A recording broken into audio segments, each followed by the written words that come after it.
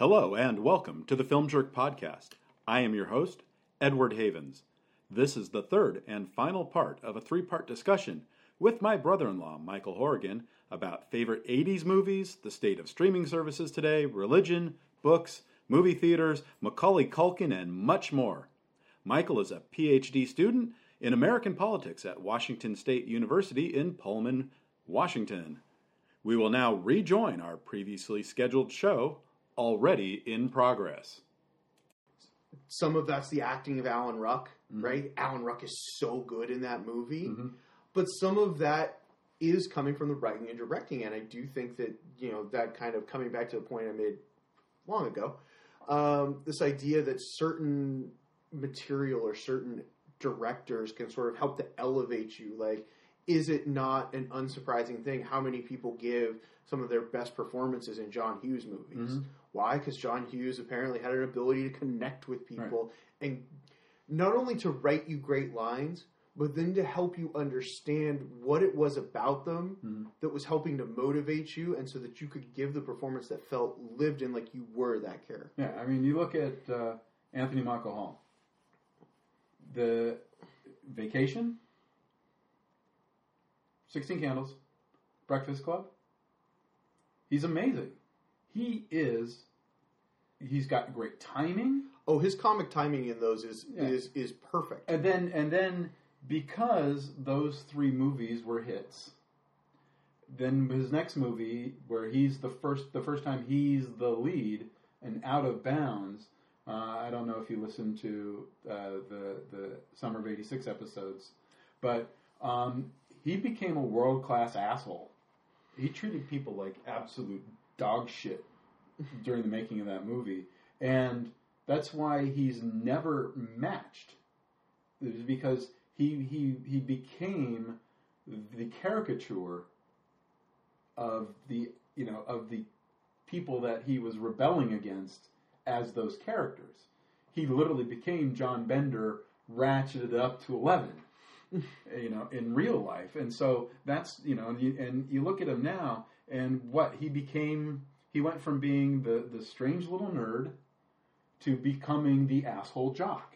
And you look at him now, I mean, you look at him from even Edward Scissorhands. To go from Breakfast Club to Edward Scissorhands in 5 years and see how much he has changed as a person, not just as an actor, but as a person, where everything you liked about him in those three Hughes movies, granted he only wrote Vacation, but still it's a Hughes movie. Oh, I don't care how much Harold Ramis made of. It's a Hughes movie. Harold is Harold, and he's a comic genius, but it's not only that Hughes wrote the script, but also that he wrote the underlying Lampoon story that the script is based on, which is in turn based on his own experiences, which, by the way, are truthful. One should not, in fact, get in a car in the middle of the country and drive to Disneyland. The moral of the original Lampoon story is true. Just get in a damn plane and go where you're going. Right.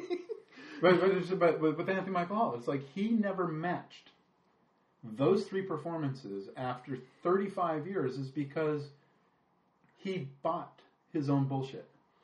And he never recovered from it. And I've never seen the Dead Zone series. It's just, again, what he was and what he became has turned me off from him, where I'm not interested in anything that he does anymore, because what made him special, he got rid of. And I think some of that is that you think there's an expectation that you're supposed to grow or change and move in a certain way, or you want to avoid getting typecast. Yeah, that's what actually that he kind of admits that he when Ferris was written for Anthony Michael Hall, and he turned that down for Out of Bounds is because he wanted to be in a gritty drama. He wanted to expand himself, and that's fine and dandy, but that's not the actor who he was.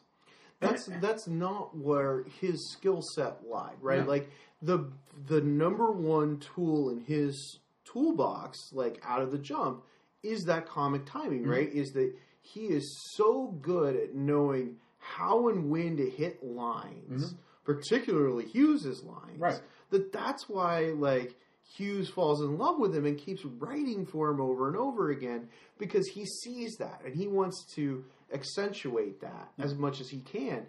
I also understand why actors rebel against that sort of thing. They're like, oh, well, I'm a 5-tool player, right? It's the same thing you sometimes see of athletes or whatever. Yeah. I can do everything. It's like, you're not. But you can do everything, maybe. But you're not as good at everything, right? You're really good at this. And there's value in taking that skill set and utilizing it. And I think that it gets to this thing that the industry writ large sort of underrates comedy and the value that adds as performance, right? Like, as much as I'm sitting here and really praising Breakfast Club as this example of what Hughes could do when he downshifted into a more serious gear on a more regular basis, that movie still has laughs, right? That still has Anthony Michael Hall cracking jokes like, chicks can't hold their smoke, right? And he delivers that line so perfectly. He times it, the accent's right, like he gets that zone and how to make those lines sing. And it's the same, even younger, Macaulay Culkin, especially in Uncle Buck. The scene between him and Uncle Buck, the questioning in the kitchen. Where do you live? In the city. Do you have a house? Apartment. Own or rent? Rent. What do you do for a living? Lots of things. Where's your office? I don't have one. How come? I don't need one. Where's your wife? Don't have one. How come? It's a long story. Do you have kids? No, I don't. How come? It's an even longer story. Are you my dad's brother? What's your record for consecutive questions asked? 38.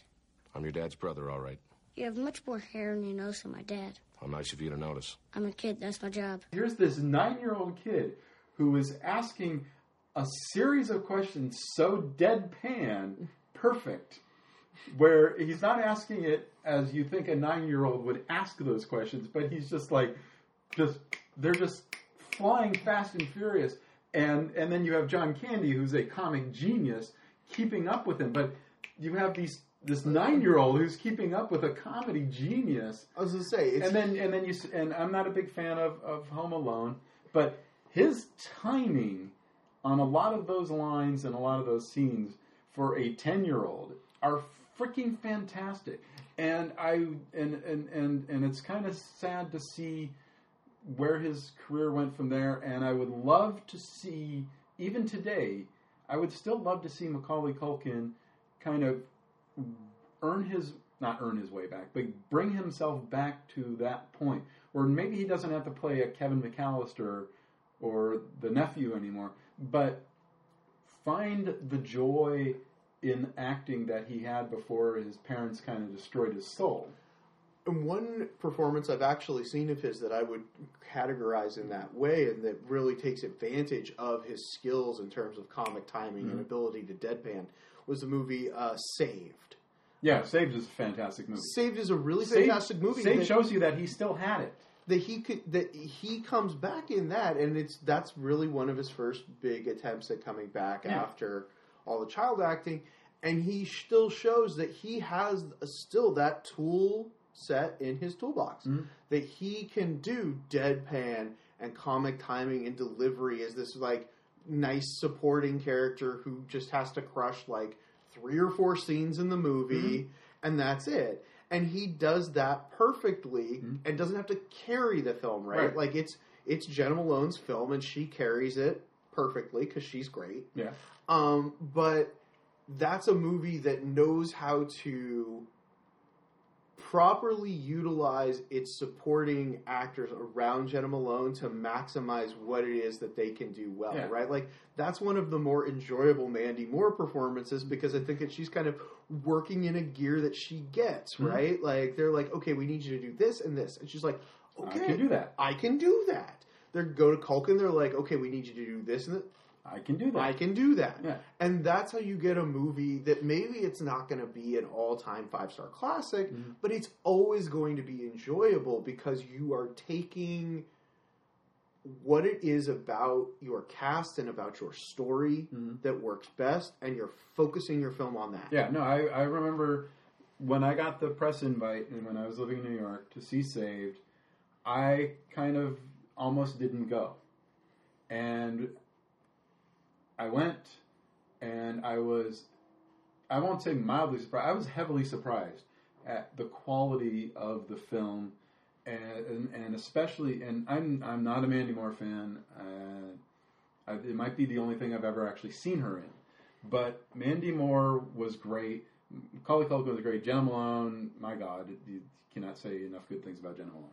But it's just like, it's one of those movies that showed that even though he was now an adult, that he still had what he had as a child, and he as a child actor with the comic timing and the presence, where even though he wasn't the cute 10-year-old that he was in Home Alone or Uncle Buck, that he still had that intangible thing that made him special. He still had those skills, and you just had to figure out how to rearrange the way that you cast him to take advantage of those skills. I mean, his brother Kiernan is a very good actor. Oh, I love very different actor. Oh, yes, and I love Kiernan's work. I will always stand for Kiernan's work in Scott Pilgrim, where I literally could not imagine anyone else as Wallace Wells. And I'm very glad for him that he has a very successful show on the HBO now. Yeah. That I'm sure pays very well. But yeah, Macaulay has that talent, and for whatever reasons, personal demons, lack of a desire, lack of quality material being offered, we can never know, right? Because we're not in the room with these people. Right. But it's tough to see because, we've talked about a bunch of people like this. Like, we talked about Karen Allen earlier in this conversation. And these people who just sort of, it's not like they can't do things, right? Like, I can look at the way that Karen Allen can act in Raiders and then see the performance that she gives in a movie like Starman. And those are two very different performances, but they're both great. And they both anchor those movies and make those movies work for what they are. And that's one of the reasons that I love doing this show, and I'm going to continue to love doing it, because there are so many movies from the 80s that still hold today. A movie like Starman from John Carpenter after Halloween and The Fog and Escape from New York, and then and Christine, and then all of a sudden Starman? A PG, sweet, loving PG sci-fi. Let's say this. Just like, that was as far as a left turn as John Carpenter possibly could have taken. And it is a fantastic movie. But it's not the movie you would expect. And then to see Jeff Bridges in that role, again, not something you would expect from Jeff Bridges. And then Karen Allen. Most of people only knew her from Marion Ravenwood, but that's a movie that easily could probably be in my top 20 if I'd actually spent more time ranking movies on Flickchart. I mean, I look at this list, and again, the Chocolate War. When I was writing that script for it, I think I wrote that it's probably one of my top 5 '80s movies. But now that I'm sitting here looking at my Flickchart list, it's not even in my top 20. It's probably because I haven't ranked it, and because it's been years since I've seen it. But there's so many damn good movies from that decade. There is a lot of crap, but there are so many good movies. And that's kind of the beauty of the 80s, right? Because it's still this point where there's a lot of flood the zone, and you've got all these people cranking out all this product, that you get this much wider spread, right? Like, you get movies, and I've joked with this, that you don't see as much just like raw incompetence behind the camera like you used to, right? And you would get that in 80s. But what you would also get is you get these things that would feel like left turns or just little movies that you couldn't imagine. Like, we talk about how much we love Used Cars now, right? Used Cars was not a hit. Used Cars was not a hit. Used Cars was in no way a hit, right? And that would have been, and yeah, that's a studio one, right? We're not even talking, you talk about this on the show all the time. How many of these distributors popped up and went out of business like overnight in the 80s, right? I can actually tell you it's damn near 100. And that And because of that, there's just so much more product being out there all the time.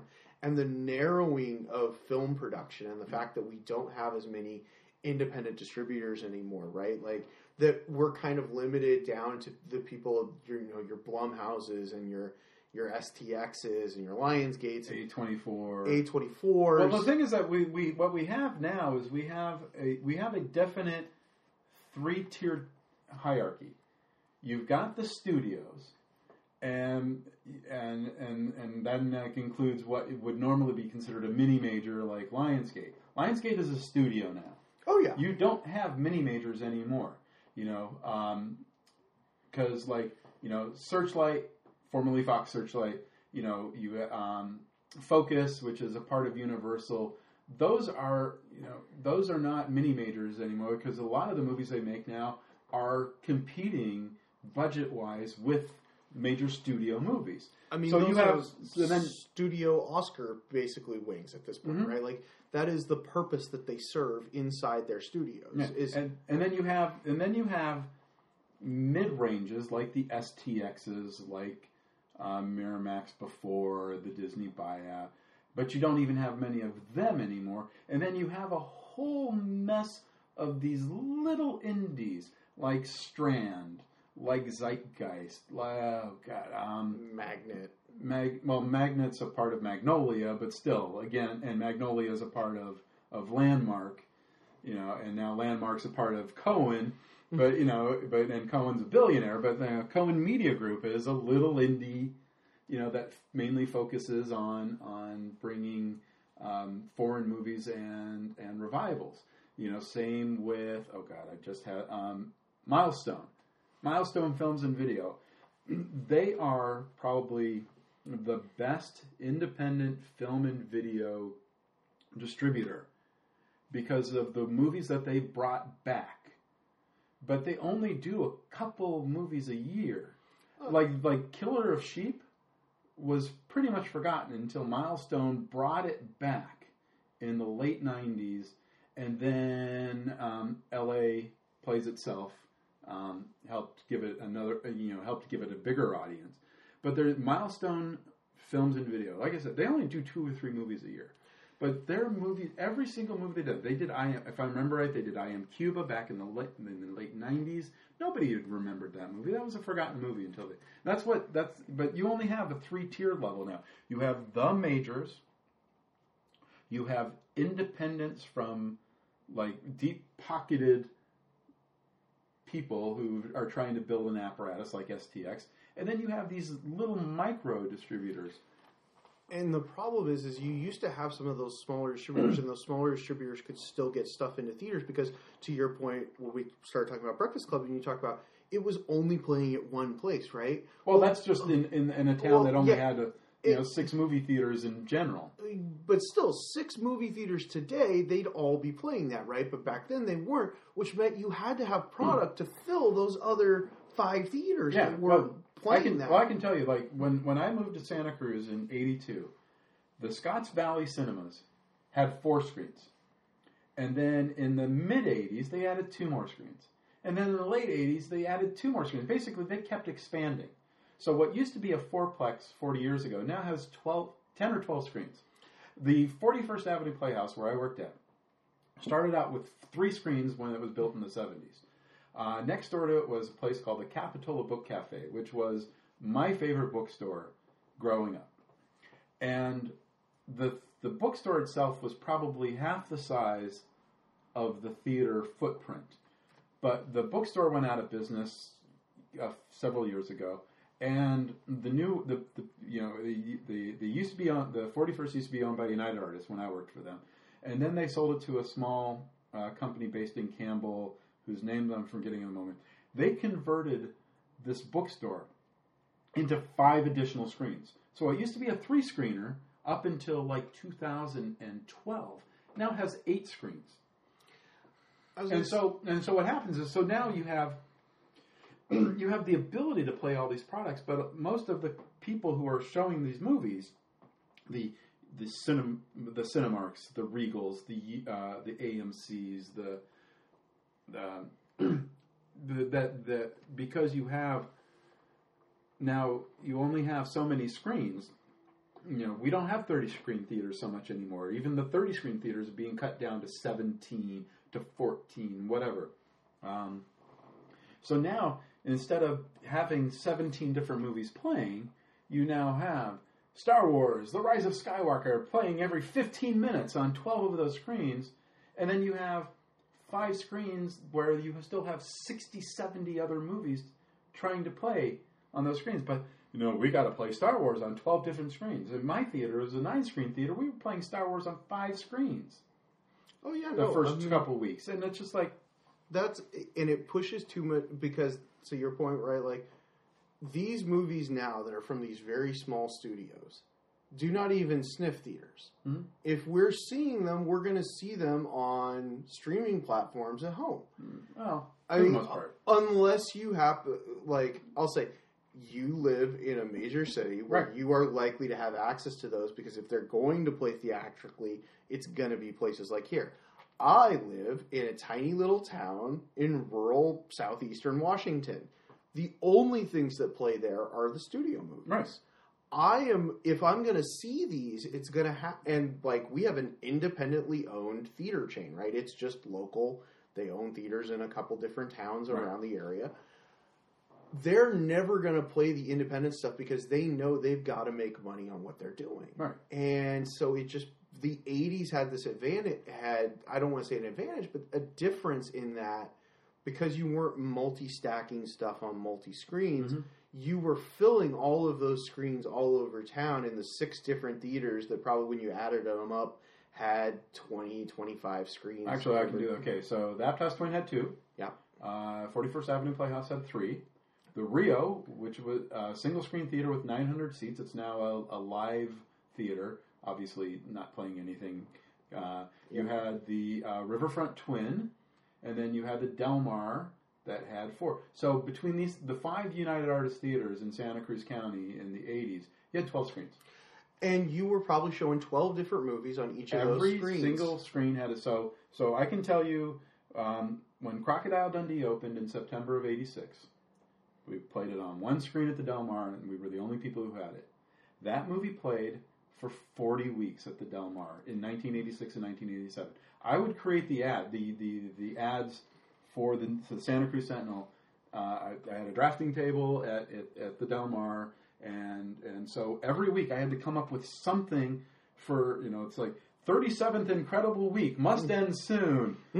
38th Magnificent Week, held over by popular demand. But but the thing is that no matter how busy we were with Crocodile Dundee, no matter how busy we were with Star Trek IV, no matter how busy we were with whatever, it only played on one screen. So it played at 12 and 2:30 and 5 and 7:30 and 10 o'clock or whatever. Yeah. And so, and each theater in and of itself, like the Rio being the 900-seat theater, played the blockbusters. That's where we played Raiders and Indiana Jones. That's where we played Star Wars. That's where Platoon played for 5 frickin' months.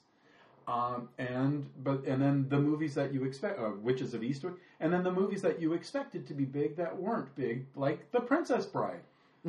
When Princess Bride came out, I mean, everybody loves the frickin' Princess Bride. When Princess Bride came out in 1987, and that's another movie that's not on my top 20 that I love so much. Oh, I mean, that's one that easily could have cracked my top 5. Yeah. I mean, but the thing is that people were expecting Princess Bride to be big.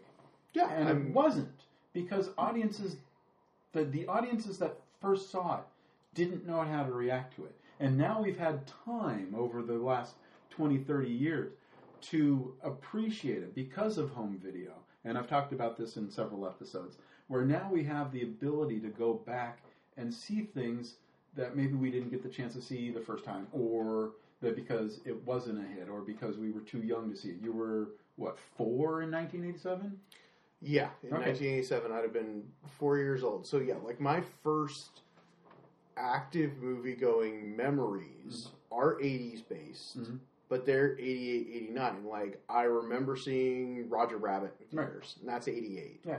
And I remember seeing Oliver and Company in theaters, and that's also 88. Yep. So yeah, like, and I have recollections of American Tail movies. 1986 and 91. Yeah, I think 91 was the one that I saw in theater. Yeah, I saw the 86 one on home video. Right, and that's because I missed those. But if you had theaters like we have today back in 1986, Crocodile Dundee. If I had a 9-screen theater in 1986, like the Beverly Center was like the first theater in America that had like more than 8 screens when it opened with 14. But if you had a 9-screen theater in Santa Cruz in 1986, Crocodile Dundee may have opened on 1 screen because, I mean, it's a freaking Australian comedy with a guy nobody had ever heard of and an American actress nobody had ever heard of. But I guarantee you it would have gone to 2 or 3 screens by the second week and maybe even added a 4th screen in the 3rd week. Because that's the nature. But but instead, we were playing 12 movies, and a lot of those movies, and then Scotts Valley, which is still several miles away and was an independent, that had, like I said, started off with 4. There was the Art House Theater, the Nickelodeon, which had 4, and then there was a crappy independent called the Movie 1 and 2, where that's where either the absolute crap studio stuff played that UA didn't want, or the independents that UA wouldn't play. And you got to remember, United Artists even had their own distribution company in the 80s, UFD, which would release which originally released Creepshow before Warner Brothers picked it up. Released Dawn of the Dead. They actually made Dawn of the Dead because of Creepshow. Let's say Day of the Dead. Day of the Dead. Sorry, the 3rd one. Yeah, that's Day. Okay. Dawn is the second one. Dawn is the second. But yeah, like, and that's just, it's a change in how the business model works. Mm-hmm. And like, some of those movies would have come and gone quickly, right? Like, that's part of the thing, and that we now have this huge kind of pool to draw from. Right. And so much of it, because it was still getting decent sized production budgets behind it, it doesn't feel out of step with the other stuff that we remember from the era. Right. In the way that there's such a clear sort of canyon gap in terms of what does a big studio movie look like today versus what does a small independent film look like. That just, you go back to 80s films and it's harder to see where that line is because studios made movies that looked like indies. They budgeted movies that looked like indies because they were just looking to make more product because they didn't think they could just hand over one movie to a theater and say, you're going to play this on everything you have. They were like, okay, we have to hand you like 6 movies because you need enough to fill stuff around a whole town. Right. Yeah, and it's just it just depresses me because there were so many great 80s movies that, let me rephrase, there were so many great movies from the 80s that I guarantee you've never heard of because they were from smaller distributors that, for whatever reason, have, they might have been minor indie hits at the time, but you've never heard. Like, there's a movie that I preach called Man Facing Southeast that I guarantee you've never heard of. Guarantee it. No, that one does not jump to my brain. It's an Argentinian drama about a man in an insane asylum in Buenos Aires who, for all of his waking time, always faces southeast in the yard, right? Now, it's a fantastic movie, and a lot of it, of the movie, has K-Pax, the Jeff Bridges, got it. I forget his name. Spacey, Kevin Spacey movie. A lot of K-Pax is practically a ripoff of Man Facing Southeast. But because very few people have ever seen Man Facing Southeast, most people wouldn't know that. But if you've seen Man Facing Southeast, and almost everyone I know who has seen it loves it, it's a fantastic movie. But it came out from a little film company called FilmDallas. And their logo, it said FilmDallas in a very nice script, and then it literally had bullhorns above the name FilmDallas. Stylized bullhorns, but it was very much still bullhorns because the name of the company was FilmDallas. But FilmDallas, was here and gone in a couple of years, and they released a couple other minor independent hits. But from 1988 to about 2017, the movie was not available on VHS. The movie was not available on DVD. It finally came out on a Blu-ray like in 2017 from some minor company. But it's one of those movies that I love, that I haven't seen since it originally released in 88, but I don't feel compelled to buy again, or to buy, period, even though I absolutely love it, or I remember loving it very much. And when I talk to people about it, those people are like, I've never heard of it. And that's one of the things I'm going to try to do with this podcast over the next several years, hopefully, is introduce people to a lot of these movies that you will never hear of, because again, the way that the market has been codified and turned into a commodity is that, when you're on Disney Plus, what are they showing you first? The Marvel movies, the animated movies, even the 50s and 60s live action movies that were their bread and butter for decades. In the 70s, like Apple Dumpling Gang, The Computer Wore Tennis Shoes, The Cat from Outer Space. Even that stuff is not the first generation. What are they showing? They're showing you the more recent stuff that is most beloved by people, because that's what people will go to. They'll go to the same things, and that's not particularly a problem. I do it with a lot of the same things, but they don't show off the other things, because now that Disney also owns Fox movies, there are so many Fox library movies that are not highlighted, that the only stuff that they highlight are the stuff that they know will have look, Miracle on 34th Street. Now, Disney's Miracle on 34th Street. Okay. But so like the stuff that they advertise on Disney Plus and other streaming services is the high impact, well-known catalog titles. They don't and that's what you get when you are dealing with these sort of like top level streaming services. Mm-hmm. That's why I really recommend to people things like the Criterion Channel. Because the Criterion Channel has that sort of second tier of stuff, right? Like they put up in October a whole 70s horror collection. Mm-hmm. I had seen one of those movies, and it's not like I haven't seen some 70s horror in my life. Right. I just hadn't. They were able to pull a lot of stuff that I hadn't necessarily gotten to, right? And it was just some stuff that was really interesting. I think it was Let's Scare Susan to Death. Jessica to Death. Let's Scare Jessica to Death. And I'm watching that and I'm like, this is not what I would necessarily expect, but it's very good, right? Mm-hmm. And it's not something that's been widely available or talked about a lot. And I think that there are services that are seeking to do that. Mm-hmm. And I think even some of the bigger ones, like an HBO Max, is doing a pretty decent job at that. Now, some of that is that they've signed deals with Criterion for material, right, and TCM is handling curation. Well, TCM's owned by Warner Brothers, who also owns it. So that's a natural synergy. That was a natural synergy. It's why they shut down Filmstruck in the first place.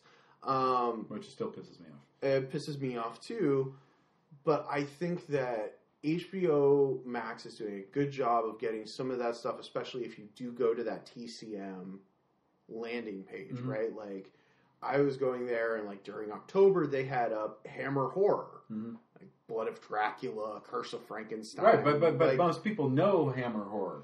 But the thing is, people know of the idea of Hammer Horror, but they haven't necessarily watched the movies. Right? Because I'll tell you, like, I hadn't seen those movies. Mm-hmm. I had heard of Hammer Horror. I like horror movies, but I hadn't seen the Hammer movies. And so I kind of went looking for them a few years ago. Well, they're not really on any streaming services. Right. Like, they just kind of, if you can get your hands on discs, or you might be able to rent them from, like, a streaming service, but they're not just, like, on a subscription service. This was one of the first times I've really seen them on a subscription service, and I appreciate them being... Because Warner had done the distribution on those in the U.S., they were able to dip those out and pull those out and be like, hey, here are the 4 that we have access to. Mm-hmm. There's 4 of the all-time classic ones. Like, actually watch some Hammer horror. Right. Like, and didn't just have it and bury it, right? Like, Amazon Prime has tons of stuff, but it's buried and you've got to know what you're looking for. Right. They put that front and center up at the top of that subsection. So if you're going into that, you're getting that pitched to you. And to me, that is great to see as a film fan, because I'm like, that's not necessarily pitching the immediate thing that people know to them, but it is pitching them something they've maybe heard of, but never taken the time to watch. Yeah, it's like Pluto TV. You know Pluto TV? Yeah, I know Pluto TV as well. Pluto TV, I love that they have a Bond channel where they just show all the Bonds up to the last Brosnan. They don't have any of the Craigs. But it's just 24-hour Bond, and they start with Dr. No, and they run all the way to Die Another Day, and then they just repeat them. I love that, so I can just jump into if I'm feeling like Bond. I don't have all the Bond movies on Blu-ray. I don't even have all the Bond movies, but I can jump into them. But searching for a specific movie, like I saw about a year and a half ago, they had Popeye, and I had never seen Popeye in its completely, ever. I wanted to sit down and watch Popeye. But there is no way to just search. Now, they have hundreds and hundreds of movies in a streaming library. But when you go to Pluto, you can't search. You can't search. It drives me up the damn wall. Oh, I know. Trust me, it drives me nuts too. So, a workaround for your listeners and for yourself, okay, if you're running into problems with that, is if there is a movie that you want to watch on Pluto, that you want to specifically watch that movie, go to the Just Watch app or the Just Watch website, punch the movie in there. There will be a link in the Watch section for Pluto TV. Click that link. It will take you directly to the title. Okay. So if they still have it, then the title will load up there as an on-demand title. Basically, it sucks that you have to use a secondary search site to try and do it. And yes, sometimes I try to get very specific about genre or something to be able to pick something out specifically like Popeye, which I think they might actually have again right now. But I'm on their site right now. I'm on the app, and it's like there is, under comedies, right? Hot Rod, Jay and Silent Bob Strike Back, Medea's Witness Protection, Whiskey Tango Foxtrot, Happy Go Lucky, Dinner for Schmucks, The Dictator. There is no rhyme or reason why these movies are in the order they're in. They're not alphabetical. They're not by year. There is no, and it's like, how the hell am I supposed to look for something? No, and that goes, and I hate the GUI just drives me up the frickin' wall. No, you're not wrong. It drives me about Pluto as well nuts that you can't search for things. Tubi is nice in that you can, but Pluto tends to have a lot more stuff because they have these, the Friends of Eddie Coyle is on there. Like, I've never seen that. I want to watch it. I want to watch it. Well, Pluto's owned by Paramount, so they have a lot of Paramount movies on there. And so it's annoying that I have to go to a secondary thing to make that work, but I do.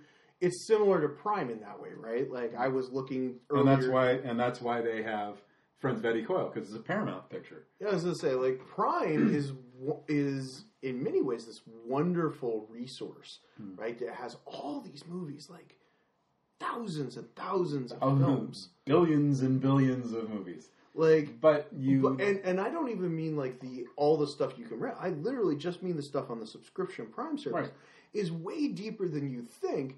The problem is you have to know what you're looking for. Exactly. And Pluto is the same way, and these algorithms can try to push stuff to you, but there's a limitation to what that is in comparison to, say, the ability to get recommendations from friends or from podcasts or abilities to make connections between, I liked this filmmaker or this writer of this picture, and they made this other one with the same actor. Right. I should check that out. Yeah, I've got an app on my phone, the cookbook app that your sister got it, and we've got 400 recipes in there by now, right? But I can tag certain recipes, and then when I want to cook, I want to look for soups. I can click soup, and it'll show me every recipe I have that I've tagged soup. You can't tell me that there's not a way for Amazon to curate things to the point where you say, I want to see a movie from the 70s. And then it just gives you a whole bunch, and then you can, there needs to be a way where you can more streamline the ability to search for something. Because if you and I are talking about Man Facing Southeast, I don't know if Amazon has it. I don't know if Hulu has it. I don't know if Pluto has it. I don't know who has it, if anybody has it streaming. But if you're looking for 80s movies, and you're just like, okay, but you don't know about Man Facing Southeast, how are you going to find it if there is no way to easily search for a certain specific genre from a certain specific era, or even a specific, it's like, you can see they have things, it's like, the Kirk Douglas movies, and then the Kirk Douglas movies, there's no order to them. They're just random. And that's where I have become a big fan of things like Just Watch, and Letterboxd. The Letterboxd app allows you to do a lot of sorting by year, and by country, and by rating, and you can filter out things you have seen, things that aren't in. You filter out for things you've seen. I'm still figuring out Letterboxd. I know you said you'd show me, but you're leaving in the morning. I was going to say, I feel bad about that because, it really can be this helpful thing of, that's how I've built my watch list up, right? Is I've gone to decades that I feel like I'm behind on. 70s and 80s, right? Like, I've seen films from the 70s and the 80s, but there's so much more that I need to get to. And I can use that to say, okay, I want you to immediately filter out everything I've already seen. Right. Because I don't need to see that right now. And I want you to filter out everything I've already put in my watch list because I already know I want to see that. Right. Now, filter everything by the average rating of the users and show me what's left. Right. And then I can use that to start building things that maybe I haven't heard of or I haven't had recommended to me, but because there's this community that's building this up, it becomes this useful resource to fill in those gaps. And then I can even use it to search further, to search for like, okay, I want this year and this genre, and I want it to be available on this particular service. Right. And it can sort like that and show me that. Right, but I shouldn't have to go somewhere else to find something. You should, and it drives me nuts that I love the fact that a company has taken the time to build this resource for the community. Right. Right? And that it has been that it is this valuable resource for film lovers to kind of finally have this thing that's not the IMDb that we can go to that can help. We can use it as an app to build watch lists and share lists back and forth and rank things and all of that. But I also understand the frustration of I shouldn't have to use a third-party software to understand what the hell it is that's on this site that I pay for.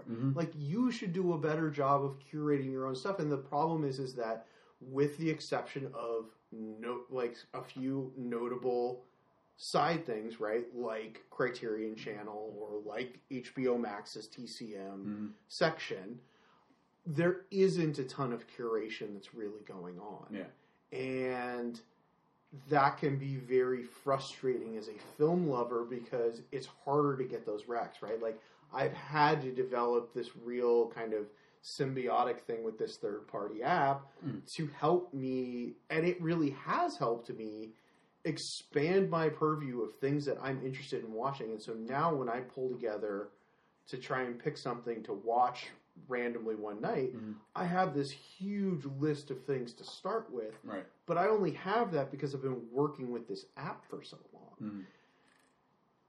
We used to have that with video stores and things of that nature. You could go in and you could get those recs. And that still exists in some places. But you could also go into the video store and you could also go to the new releases, and the new releases were in some kind of order. You could go to dramas, and the dramas were in some kind of order. You can go to the comedies, and the comedies were in some kind of order.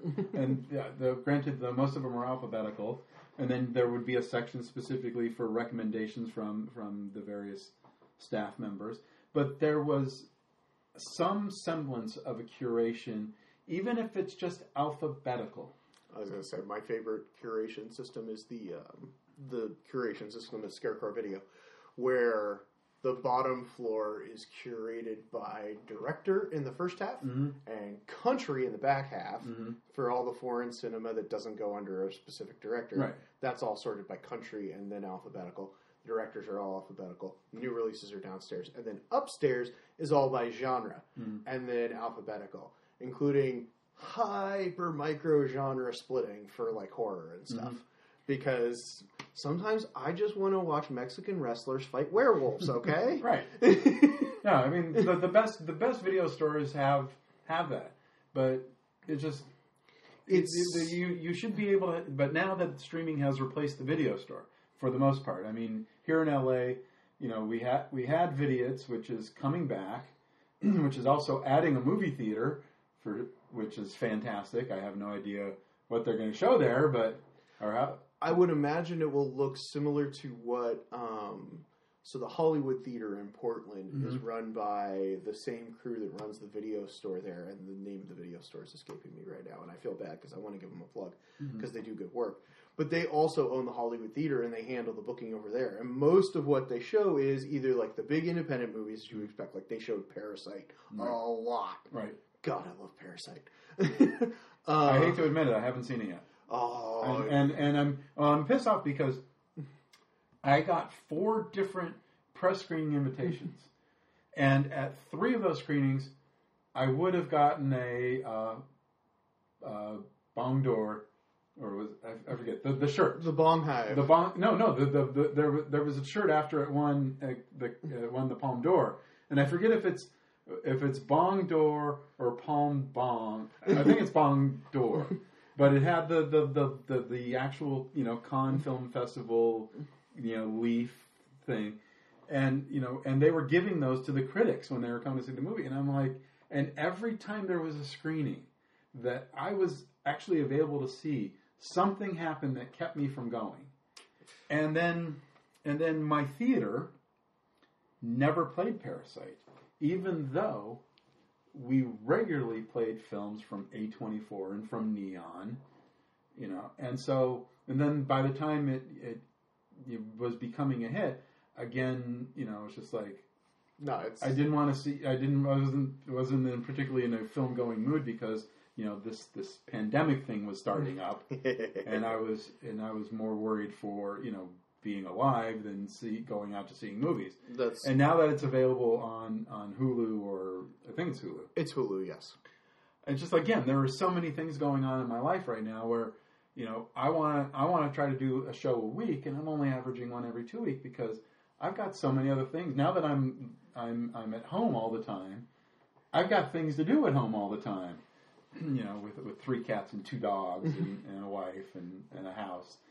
So. No, absolutely. But I desperately want to see Parasite. I feel like an idiot for being a film fanatic and not having seen the most recent Best Picture winner. But on the other hand, I didn't see Green Book either. But it's a completely different reason. I don't want to see Green Book. No, and I want to see Parasite. I love Bong. Like I was going to say, I saw Parasite. I loved it, and I was going to say Hollywood booked that, and they booked The Lighthouse and the A24, and they also do a lot of repertory stuff. So, like when the 70mm print of Aliens was making the rounds, they booked that for a few nights. And I would imagine that the Vidiot's Theater will be similar, right? When there are big touring repertory things, they're going to book those for a few nights. That would be nice. And then they'll also be able to book some of the independent releases that are currently going. Again, if the Hollywood booking plan is anything to go off of. And I think they're probably comparable in the sense that they're being run similarly. And next time you're down here, hopefully things are better, because there's a great video store next to the New Art Theater. I think it's called Cinephile. I haven't been there in years because, again, that's a freaking drive from Long Beach to West LA. But again, they're similar in terms of they've got sections that are sorted alphabetically by director, and it's the directors, the God Amongst Men directors, and a few women too. But that's, again, it's just like streaming services need to figure out a better way of curating their movies because, again, between 80s All Over, which I desperately miss and hope that I can be half as good as they were, and this and other podcasts about the 80s, there's going to be a whole bunch of movies that maybe people of my generation and younger have never heard of. Like you said, you've never seen The Chocolate Warrior. Have you ever heard of The Chocolate Warrior? The name is familiar. The name is familiar to me, but it's not a movie that I had ever gotten to, right? Because it wasn't something that came across on my radar on VHS. And to your point, right, a lot of those movies, because they're coming from these small distribution houses that maybe lasted a year or two, right. The rights of who owns them and who, like... It's why stuff kind of comes and goes on streaming ways, right? Because everything's in these sort of rights packages that we suddenly just like crop up. I can tell you, like Troma. When I was at Troma in 2003, 2005, their film library had more than 1,000 films at that time. I don't know where it's at now, but there were but a lot of the library was not Troma acquisitions for Troma. It was because they were buying like these small independent company libraries. Like there's one movie that Troma did own. I don't know if they own it, but it's a movie with Ingmar Bergman. It's like called From the Mixed Up Files of Mrs. Basil-E Weiler, or something like that. I am familiar both with the book and I may have seen the film, but I definitely know the book. That's a fairly famous. But the thing is that here you have a movie that's based on a fairly well-known book with an Academy Award-winning actress. But because it's not a Troma movie in the way that you think a Troma movie is, yes. Troma never released it on video, but they've had the rights for 20 years. I think they eventually did sell the distribution, like video rights for it for like some third-rate video company. But it's just like... I'll bet you it's buried somewhere on Amazon Prime right now because Amazon buys up these... in the way that Netflix used to, buys up these viewing rights packages for these older movies or public. Like the first time I saw Detour was on Prime, and that was before the Criterion release, and it was one of the old public access versions because no one technically had the rights to Detour at the time. Domain. It was a public domain movie, so I watched a real janky copy on Prime. But you know what? It was there. It was there. Why? Because it was in a public domain, and so there were like 3 versions of it. So yeah, but there's just there's so many great '80s movies from the '80s that just you don't hear because nobody talks about them and they're not widely available in any kind of discernible way, and it's just kind of sad because again, a movie like Man Facing Southeast is a movie that if it had the exposure, whoever owns it now, I don't even know who owns it now, but whoever has the exposure, why don't you give it a chance? It's the thing of like, obviously I love Wings of Desire. We talked about it earlier and how much I think it's a beautiful film. But how much is it that we just know Wings of Desire because it's always been readily available and been considered one of those ones that you have to see, right? Like, I have a copy of Repo Man. I love Repo Man. And I love Repo Man. It's not in my top 20. But I've seen Repo Man easily 30, 40 times by now. And Repo Man is one of those ones where I'm like, I'm glad that that's still available. But like, so often the 80s become this sort of accepted canon. And why is it this accepted canon? Right. Well, some of it's just that those are the movies that have been readily available. And when you talk about podcasts like 80s All Over, that help to, or the one that, the one obviously we're doing right here that you're doing, it's this idea of exposing people to movies they haven't necessarily thought of. Like, I can think of Birdy as like the number one example I could think of from 80s All Over in a movie that they just relentlessly championed. Yeah. And with good reason. It's a fucking fantastic movie. And again, another one that's not in my top 20. But the thing is that trying to come up with a top 20 for an entire decade when there were so many damn good movies, and it's just like, but again, Birdy is one of those movies that I think it's Alan Parker's best movie. And that is saying something, because Alan Parker was a fucking genius. But the thing is that it's not, when you think of Alan Parker, that's not the first movie you think of. You know, Mississippi Burning was, you know, multiple Oscar nominee, including Best Picture, you know, Midnight Express, Bugsy Malone. Well, that's a personal favorite. But there's so many great Alan Parker movies, you know, Commitments. But, you know, Birdy is the one that should be, if you think of Alan Parker, Birdy's the one that you should think of. But so many people don't even know what it is.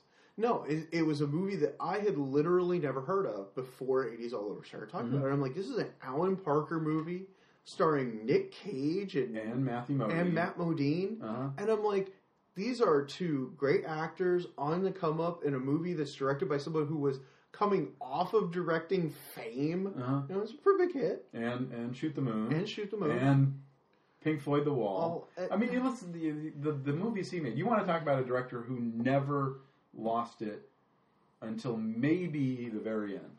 Because after, I think, you know, from Bugsy Malone to The Commitments, there is not a bad movie in that bunch. And it's a thing of, like, But then he did Road to Wellville, and things kind of fell apart from there. I was going to say, and it's someone who's working in different ways, but it is just this advantage of, like, this is a movie that you wouldn't expect to fall through. Like, this is a guy who made a number of hit films. It's a movie starring a couple of actors who were in a number of hit films. Right. And yet, I had not heard one word of this. Now it's one that we talk about a little more. Used Cars has had a similar revitalization. By the way, if you love Birdy the movie, absolutely read the book. Okay. I unfortunately read the book after I saw the movie. The book is better than the movie, because what William Morton does is you get into Birdy's head the way that you can never get into Birdy's head as in a movie, and then you will be amazed even more at how good a movie Birdy is, with the inability to get into Birdy's head the way that Wharton's book does. That and like I said, you'll appreciate the movie more after you read the book, because the book is fantastic, and then you realize, holy shit, how did he get that movie out of this book? Because it's so richly detailed, getting into his mind. It's just amazing. And with that, we've been talking for almost 3.5 hours. Yes. So I'm going to say thank you. I love you, brother. Love you too, brother. We will hopefully talk again soon.